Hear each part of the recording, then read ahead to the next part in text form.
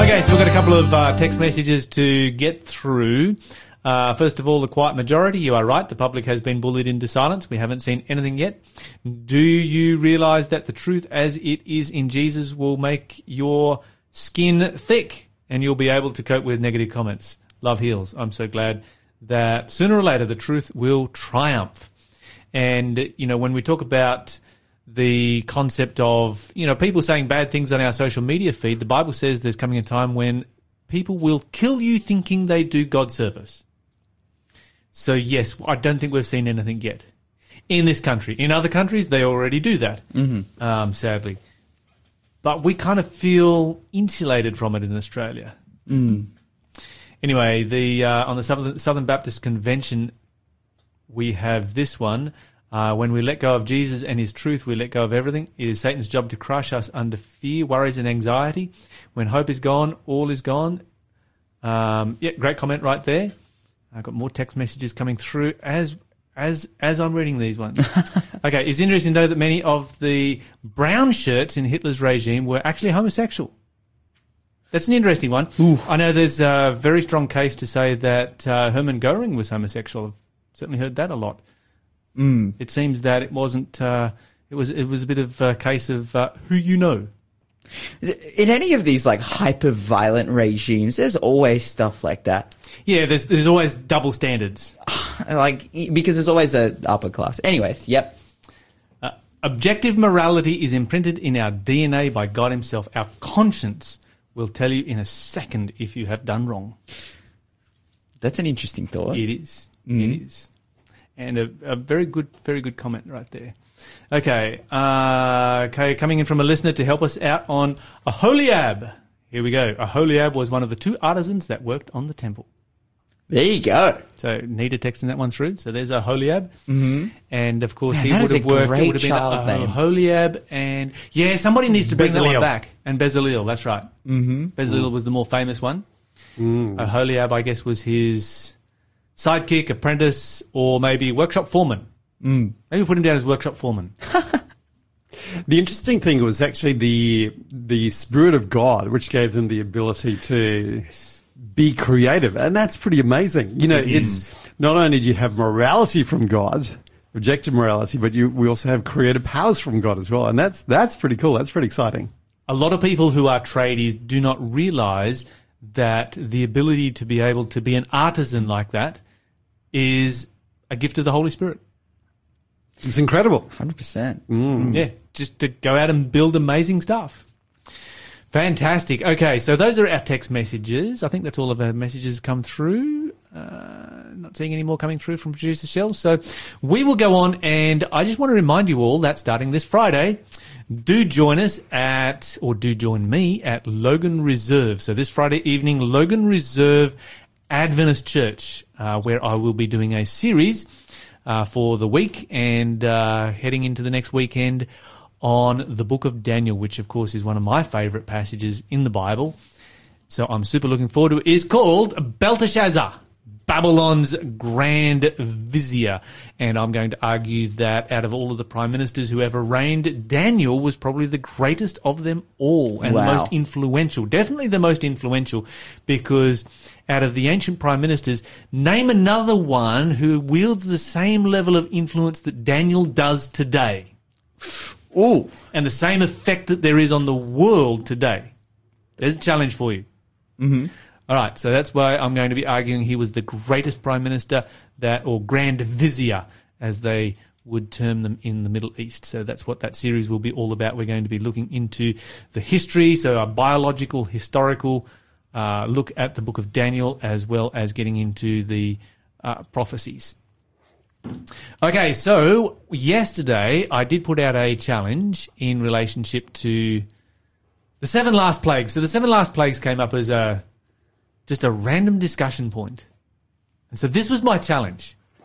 And I'll be interested to hear what everybody else has to say. We've had one person. I was hoping we would get some more discussion on this. So I'm going to put it out again. See if we can get some more discussion. But my question was this. What is God's purpose in the 7 last plagues? That's my question. So we're talking about the 7 last plagues, not in Egypt, but No. of the world. Yes. In Revelation. That take place after salvation has finished, while Jesus is coming back, but before Jesus returns. In that little gap there. So after probation has closed, which is a theological term to say that, salvation is finished, Jesus is on his way back to this earth, everything's all over, and the 7 last plagues fall in there. What is God's purpose? What does it accomplish? I'm certainly not going to say that it's God just meting out his wrath and lashing out at these wicked people on Just earth. backhanding them. Just getting them back for all of the pain that they've caused in terms of just his anger. Okay. Can I answer this question? Well, I'm hoping that our listeners will send it. Well, I've got one from yesterday. Uh-huh. I'm hoping that more of our listeners, and then we can read a few of them through 100%, yeah, and yeah, have a yeah, discussion yeah. on it. Yeah, no, that's cool. Okay, so let me take this one step further. Mm-hmm. Would it be fair to say, I ask you guys here in the studio, would it be fair to say that everything that God does comes from him being, as in God, being a God of love? Definitely. Yes. Okay, so then we have to ask ourselves the question, how do the 7 last plagues demonstrate God's love? So is it God giving them another chance? Is there another chance for salvation? I would say not. And the reason I would say not is because the prelude to the 7 last plagues in Revelation chapter 15 is that the Bible says the temple is filled with smoke. No one can go in there. Probation is closed. It's over. Interesting question. All right, so maybe we will come back to this at the end of the show. Maybe we will start tomorrow's show with it. We will see how we go. But I want to hear from you as our listeners on this thought. I want to hear what your thoughts are. We've got one listener who has texted through, but I'd like to hear from more of you. I know that there's some great Bible students out there, yeah. And I'm this and if you need some time to work on it, then feel free to text through any time after the show is over. Yeah. And Lyle, I'm just going to throw it in there. We're asking, what's the objective morality of the 7 last plagues? Yes. What is the objective morality in the 7 last plagues? Are there any objective moral values associated with the 7 last plagues? Absolutely. So maybe if we get a few text messages, we'll come back and visit this at the end of the show. If we don't, we're going to leave it for one more day. But I really do want you guys to go away and do some thinking and head scratching and some study on this one. It's an important question. Of course. Because if God is just backhanding the last generation of wicked people, I mean, why didn't he backhand Hitler and Pol Pot and Stalin? We mentioned them earlier. But if it's God just, lashing out and backhanding and being angry and it's like, whack. Then how does that demonstrate a God of love? And of course, initially we were like, this is a pretty difficult question. Like just to put out there to people, there is a lot of thinking that needs to go into it. So yes. We are being gracious. Bible study. We are giving you time. We are challenging you. Okay, where are we going? We're going to our Bible study time, and we are looking at the subject of the Sabbath before Sinai. This is kind of picking up from where we were yesterday. So I'm going to do a quick review of what we looked at yesterday. We were looking at the origin of the Sabbath yesterday, and we found the origin of the Sabbath is in Genesis chapter 2, verse 2 and 3, where the Bible mentions the Sabbath and tells us that the Sabbath was sanctified. We looked at the word sanctified, which means set apart for a holy use. Yes. You don't set something apart for a holy use and then not use it. Mm-hmm. And of course, people say, well, how could they rest when they were in Eden? Well, God set them in Eden to work. Human beings function best when they are busy and they are working, and so the Sabbath has been a day of rest, but more than that. You're listening to Faith FM, positively different radio. Okay, so the question that then comes up next is, we understand why Adam and Eve would need a day of rest because God set them to work, but what about God? The Bible says God rested. This is one of my favorite things to talk about, actually. Was God exhausted? No. Okay, I've got two guys here that are just sort of sitting on the edge of their chair, itching to say something. Well, the thing is, in the creation account in Genesis 1, which is one of my favorite parts of the Bible, I must say, the thing is this, is if we go to Genesis chapter 1 and verse 3, it just says, and God said, let there be light, and there was light. The theme through here is that creation is effortless on God's part. God just speaks and it occurs. Yes. So there's no exertion, he's not sweating his way through the creation week. God just speaks and things appear. It's incredible. It's like our human work week, but it's fundamentally different at the same time. Okay, so it's going to be a very different experience for God keeping the Sabbath than it is for Adam and Eve keeping the Sabbath. We can understand because we work a 6-day week and then have a day of rest. We love our weekends. We look forward to our weekends or our other times off, depending on what our work schedule is and so forth. So why would, in Genesis chapter 2, verse 2 and 3, it doesn't actually mention Adam resting, even though clearly he did because he spent that day with God. Why would God rest? I love this question. I feel like, why does God need rest is directly linked to the question, well, who is the Sabbath for?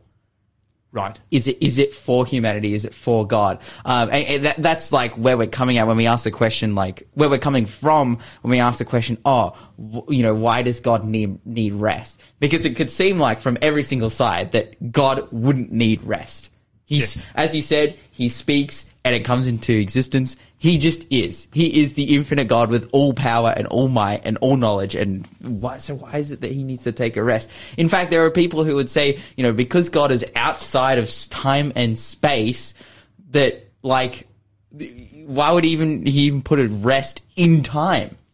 Because that wouldn't even affect him in any way because he exists outside of a time of rest. So, who is the Sabbath for? That's where I really. Okay, so what's your Bible verse for who the Sabbath is for? I would suggest Mark 2:27 and 28. Yeah, 100%. Why don't you read it for us? Okay, let's go.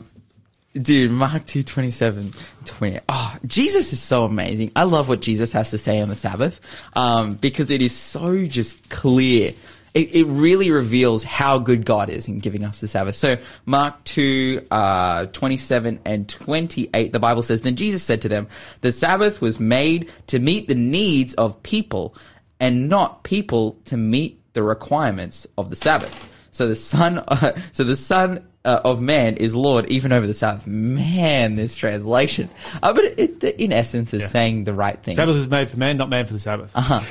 I think Therefore, the thing from my perspective, what God is doing in Genesis chapter 1 is he's leading by example. Yes. And that is the most powerful form of moral authority or moral enforcement or whatever you want to call it, which is is that you show me, you lead by what you do. And the question is, what was God leading? Why was he giving us this example? And I believe that the fact is he was showing us that our value as human beings is based on who we are in relation to him. Our relationship to him is the key to our value. It is not on what we do. And as human beings, we so often get that mixed up. When I first meet you, one of the first things I will do as a guy, it's a very masculine thing, is, what do you do? That's what's right. your work? That's how we identify each other. And if we don't have work and we're unemployed, and I can certainly recognize the very big challenges with that, we feel our value has just, been eroded away. Whereas what God is saying is, no, you are valuable because of who you are in relationship with me, and you can rest in that value. And that's one of the powerful things about the Sabbath. This is what I see, and I just sort of put myself in God's shoes, and these are just my thoughts on it. So God has created the world, and he's created human beings, and he decides to rest for that first Sabbath day with, here on this earth. So what is he actually going to do on earth during that first Sabbath day? Well, he's going to hang out with Adam and Eve. Relationships. That's what he's going to do. That's what all of us would do. It's like, what do you want to do? Wander around a world and just look at stuff all day? No, if there's human beings there, if there are people that you can commune with, and especially if they are people that you have just created. It's a little bit like any time, you or I, we build something and we made it ourselves, we want to then interact with that thing that we made. You know, if you do some, like for instance, you know, if I modify a car and I get a four-wheel drive and I put a lift kit in, and I put lockers in, I put crawler gears in, all that kind of stuff. The first thing I want to do is go out and spend time with that vehicle and see how it performs and have, but there's really no comparison to that. Imagine if you had just created a human being. But I'm going to throw a spanner in the work, Lyle. It doesn't say that in the Bible. No. It just says he rested on the Sabbath. It does. So maybe he was a deistic kind of God. You know, he just wound up the universe, saw that it was good, and then kind of left it to carry on. And he was going off to other projects in the multiverse or the universe, and he didn't spend time with Adam and Eve. So where do you get this idea that God actually spent time with Adam and Eve on the Sabbath? Okay, so a text message coming through on this one. Bruce says that he stood back to be still and know and take in what he had created. Ooh. So maybe that goes along with what you're saying right there, Sven. Because I think you're on the right track, Lyle, though. But the key thing is that we need to dive into even the next chapter. Yes. Or chapter 2 and chapter 3 to find out that God was very involved. He wasn't just walking away, just kind of leaving this universe to run like a clock. He was very relational. Absolutely. So you've got that whole relational aspect in the creation of man, where God doesn't speak man into existence. He forms him out of the dust of the ground. Shapes him, and then he divides man, and you've got woman. That comes out of that whole creation. You then have the first relationship that he creates with the marriage relationship. Then you've got God walking in the garden in the cool of the evening, looking for them. This is a very, very deep and personal and close relationship. Yes. Okay, we need to move on in our Bible study because we are starting to get some text messages coming through on the subject of the 7 last plagues. So we're going to come back to it in this study. We're going to talk about it today because we are getting some text messages come through, and we would like to hear from you. So please send us your thoughts through on God's purpose in the last plagues. What is God's purpose in the last plagues? We're going to talk about it. Let's go to Exodus chapter 16 and verse 23. Let's start right there. Exodus chapter 16 and verse 23, the Bible says, he told them, "This is what the Lord commanded. Tomorrow will be a day of complete rest, the holy Sabbath day set apart for the Lord. So bake or boil as much as you want today and set aside what is left for tomorrow." Okay, so let me summarize very quickly what the Bible is talking about here. The Israelites are in the wilderness. There is no food in the wilderness. God has provided food in the form of manna, which comes with the dew overnight. They collect it each morning. Come Friday, there was twice as much. And God says, take twice as much, preserve it for tomorrow, because tomorrow there won't be any. It is the Sabbath day, a time of worship. Why is God making this announcement at this particular time in this particular scenario? Does it indicate that the Sabbath had not existed up until this point? Oh, like no. Like as in, yes, like it had existed up until this point. Okay, because it was given at creation. Mm-hmm. This is kind of the next reference to the Sabbath we find in the Bible, though. We have to remember, though, that the Israelites had been slaves in Egypt for over 400 years. And they had been really immersed in Egyptian culture. And religion. They had lost a lot of their faith in God. They were grumbling, as you read in the chapters around this verse. And so God had to do a lot of reminding. Remember the Sabbath day. That's why when he comes to the Sabbath commandment in Exodus 20, it's the one that starts with remember, because that was the one that they had forgotten. And he's reminding them of something that had existed previously. So much more we could talk about on this subject, but I think we're going to come back and talk about our question on the plagues. You're listening to the Breakfast Show podcast on Faith FM. Positively different. By Doug Batchelor. Okay, so we threw out a curveball for you guys, and here it comes. That is the 7 last plagues. It's after salvation has ended. Okay? So it's not for the salvation of anyone. It's before Jesus comes back. They're pretty horrific. Mm-hmm. What is God's purpose, and how does it reveal God's love? That was our question. And we've got some thoughts coming through. You want to hear them? Yeah. Okay. Hey, we're waiting. We're at the end of our seat. All right, here we go. Are the last plagues when God removes his protection, thus showing the effect of his love? Ooh. That's a really interesting one. You know, is it basically God stepping back? He removes his protection, like, well, this is what the world would look like, and this is what would happen if I wasn't protecting the world. That's a very, very. That was the one that just came through just now, but a really good one right there. Okay, let me see what else have we got.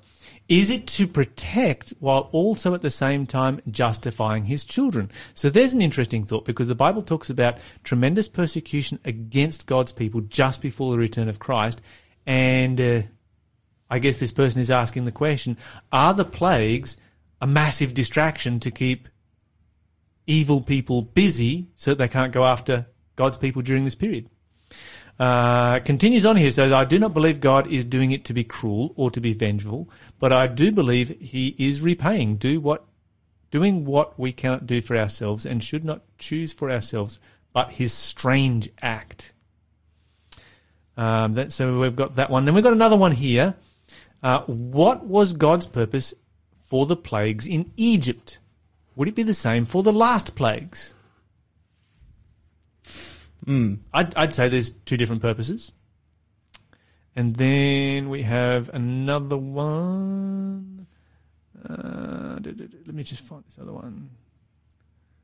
I've got so many text messages coming through left, right, and centre. I can't keep up with them all. Oh, please get your head in the game. Where is this? Yes. Okay, the 7 last plagues and their fairness. They have rejected the love and sacrifice of Jesus. They have abused and martyred many of his followers. Have forced the world to keep false Sabbath. Have rejected the Holy Spirit and have achieved unpardonable sin. Demons have total control of the unrepentant. And as God had to destroy the antediluvian world because of their thoughts and deeds were evil continually, so he has no choice but to judge them accordingly. And we've got this one here. Jesus helps us to face up to the pain and hurt we cause others once we give ourselves to Jesus. It is hard and cruel, but a beautiful truth that prepares us for God. Those who refuse deserve to know before they go forever. So quite a bit of a spectrum. Yeah, a full spectrum right here of thoughts on the 7 last plagues, and I'm going to agree with some of these thoughts and disagree with others. Mm-hmm. That's where I'm at. Whereabouts are you guys at? Yeah, in a similar place. I guess I'd say the question is there's kind of 3 parties here. So first of all, you have God. Yes. Then you have God's people. Yes. The people who are saved. And then you have the wicked, the unrepentant wicked. And in that, with those 3 different parties, shall I say, the question is there any benefit or value in the 7 last plagues for any or all of them? And I from listening to these text messages, I'm hearing that people are focusing on different aspects. And there's a full broad spectrum of ideas coming through here. So maybe it's for the benefit of God's people, kind of a protection to hold back the wicked. Maybe it's for the wicked themselves for some reason, and then maybe there's some value for God as well. And that's what we kind of have to work out, what's happening here. And perhaps there's another group as well, which is the angels. The angels in heaven, or the inhabitants of other beings, and they're not directly connected with this battle in terms of being at risk, shall I say? But we could also think of them as well. So perhaps working through it systematically would be really good. Okay, so here's a couple of thoughts that I'm going to share, and then you guys can go for it. First of all, I like the idea, the concept that this is a demonstration of what happens when God's Holy Spirit is completely removed from the world. Mm-hmm. That the universe gets to see, okay, if there is no God, this is the result. I think that was a very good comment that somebody sent through right there. The concept of the distraction, I'd never thought of that one, distracting them, keeping them busy with the 7 last plagues so that God's people can be protected. Interesting thought. Don't have a huge objection to that one either. Here's my thoughts. Okay, so God has closed probation. He has closed salvation. It is over. Nobody can enter into the temple until the plagues are finished. Intercession has come to an end. So we're not talking about some kind of purgatory where you can sort of clean up the wicked and then they can sneak in the back door. No, this is not for the purpose of saving anyone. Okay, so if it's not for the purpose of saving anyone, then what purpose is served by it? God has done this, and God has done this because he can read the hearts and minds of men. He's the only person who can. Everybody else just has to trust him. Now, whenever we see crisis, we see people turning to God. Even in the COVID crisis, we've seen lots of people turning to God. Even though the churches might not be full, lots of people have been turning to God. So whenever there is crisis, that is where people go. The old saying, there are no atheists in foxholes. And really what God is saying is, he's saying, I've closed probation because there is nobody left on earth who, in any circumstances, even in the most extreme, would ever give their life to me. In other words, I have not made an arbitrary decision to close probation. I've closed probation because there's nobody left that will ever give their life to me. And to demonstrate that, these plagues are going to happen, and that's going to be a demonstration to the entire universe that the decision that I have made is just and right and timely, because it doesn't matter how extreme it gets, all they're going to do is curse and blaspheme God's name. I love the person who wrote in, what was the purpose of the plagues in Egypt? Now, they took a little bit of a different view on it, but it very much relates to what you're saying there, because it's like with the plagues in Egypt, it ultimately proved that Pharaoh wouldn't change.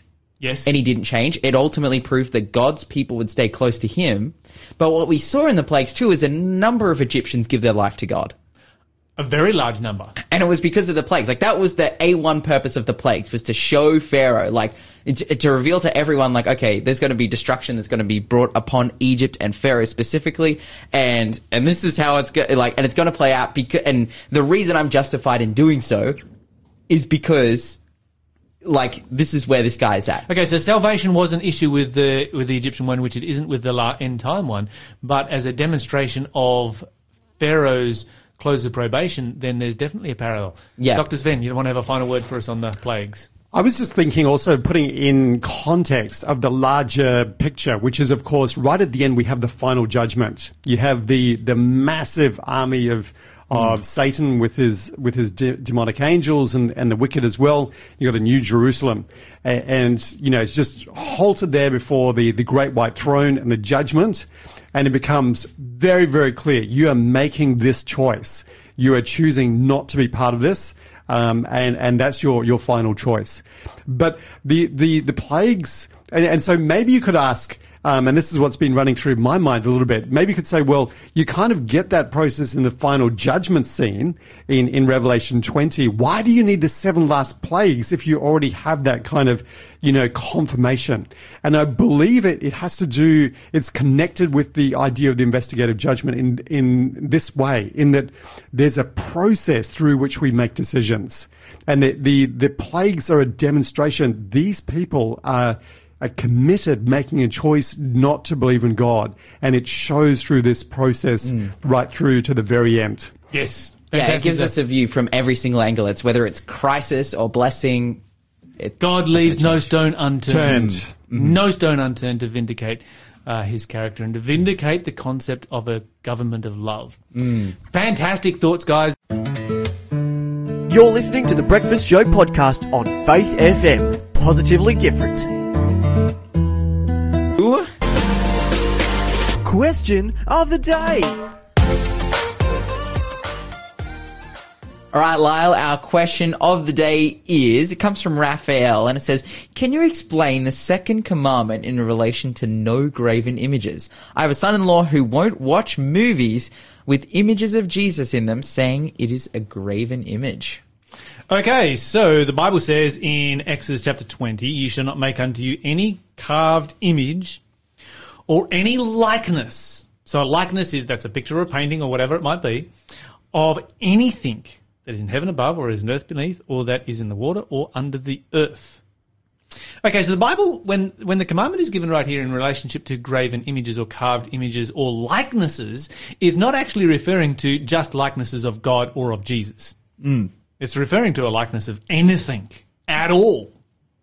So you can't even draw stick figures, on a cave wall, according to the reading of the commandment as I have read it so far. But I haven't finished reading the commandment because it says, "Thou shalt not bow down thyself to them and nor serve them." And that's the key issue right here. The issue in the second commandment is not an issue over images just on their own. It's an issue over images in the context of worship. And this varies tremendously. Now, when you talk to a pagan who has images, they will all admit very, very freely, and always have done right throughout history, that the piece of gold or clay or wood or whatever it is that they are looking at is not actually a living being. It's like, no, we actually made that. It is a representation of the living being that we worship. And so that's what we're talking about. We're talking about images that are used in worship as a representation of that which is being worshipped. What this commandment is not referring to is other images outside of that context. Okay, so other images that are outside of that context, they are, we see them on the television or photographs on our wall or on our phone or whatever it might be. And there's no issue with those at all because those are not objects of worship. Now, how do we know that this is the case? The reason that we know that this is the case is because of one of the examples that we could use would be the image of the snake, the serpent that Moses built in the wilderness. Now, this was not an image of worship. It was definitely an image of something that God had created. And that image, after it was used in the wilderness, that was where God performed miracles to heal the people from snake bites. It was then placed in the temple. And it was kept there for many, many, many, many, many years, hundreds of years even, until eventually the Israelites, at one particular point of their apostasy, the Jews went into apostasy. They took that serpent on a pole out of the temple, placed it in the courtyard of the temple. They worshipped it. And as soon as it became an object of worship, God said, destroy it. So that's the issue with images. The issue with images is objects of worship. It's not just images just in and of themselves. It's objects of worship. Now, of course, looking at a TV show, there are, a number of different thoughts on this one.